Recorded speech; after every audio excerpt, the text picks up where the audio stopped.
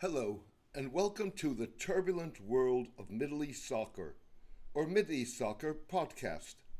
I'm your host, James Dorsey.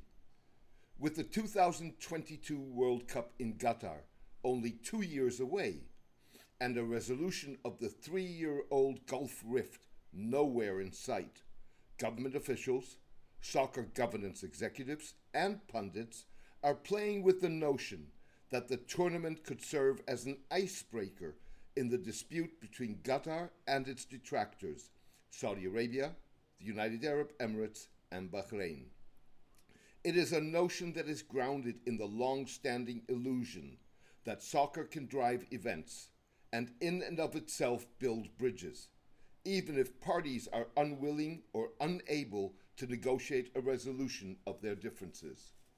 Sports in general, and soccer in particular, have only built political bridges in environments in which sports was just one node in a far broader politically enabled process that sought to engineer a rapprochement. Perhaps the most obvious example of this was US-Chinese ping-pong diplomacy in the early 1970s that helped engineer a thaw in relations between Washington and Beijing.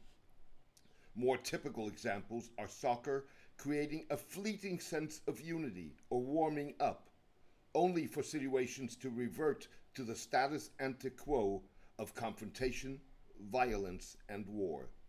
That is what happened in December 1914, when Germany and Britain declared a local ceasefire to play a match and then went back to fighting a world war for 4 more years.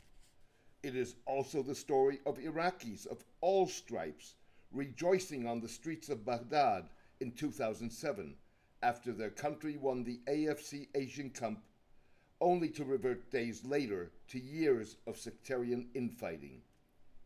Fueling the illusion that the World Cup potentially is a central factor is the fact that the UAE has for the past decade sought to engineer a withdrawal of Qatar's World Cup hosting rights. As the UAE stepped up its campaign, some prominent Emiratis have suggested that a surrender or sharing of those rights with other Gulf states could put an end to the economic and diplomatic boycott of Qatar imposed by its detractors in 2017. If the World Cup leaves Qatar, Qatar's crisis will be over, because the crisis is created to get away from it, said former top UAE security official Lieutenant General Zahi Khalfan. A mitigating impact of the World Cup on the rift in the Gulf would at best amount to the Gulf equivalent of the 1914 World War I ceasefire or the temporary sense of unity in Iraq. The World Cup would hardly help Saudi Arabia and the UAE save face, given that the rift was designed to force Qatar to subjugate itself to the dictates of the two Gulf states. Nor would it solve or contain what UAE Crown Prince Mohammed bin Zayed sees as an existential threat: Qatar's support for political Islam, its alliance with Turkey, and the existence of Al Jazeera as a freewheeling television network. The joker in the pack could be next month's US presidential election.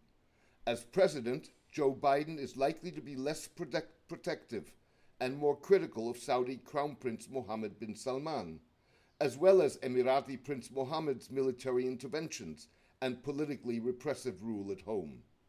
Mr. Biden may also be more inclined to manage the use by Saudi Arabia, and to a lesser extent the UAE, of US-made weaponry in the Yemen war.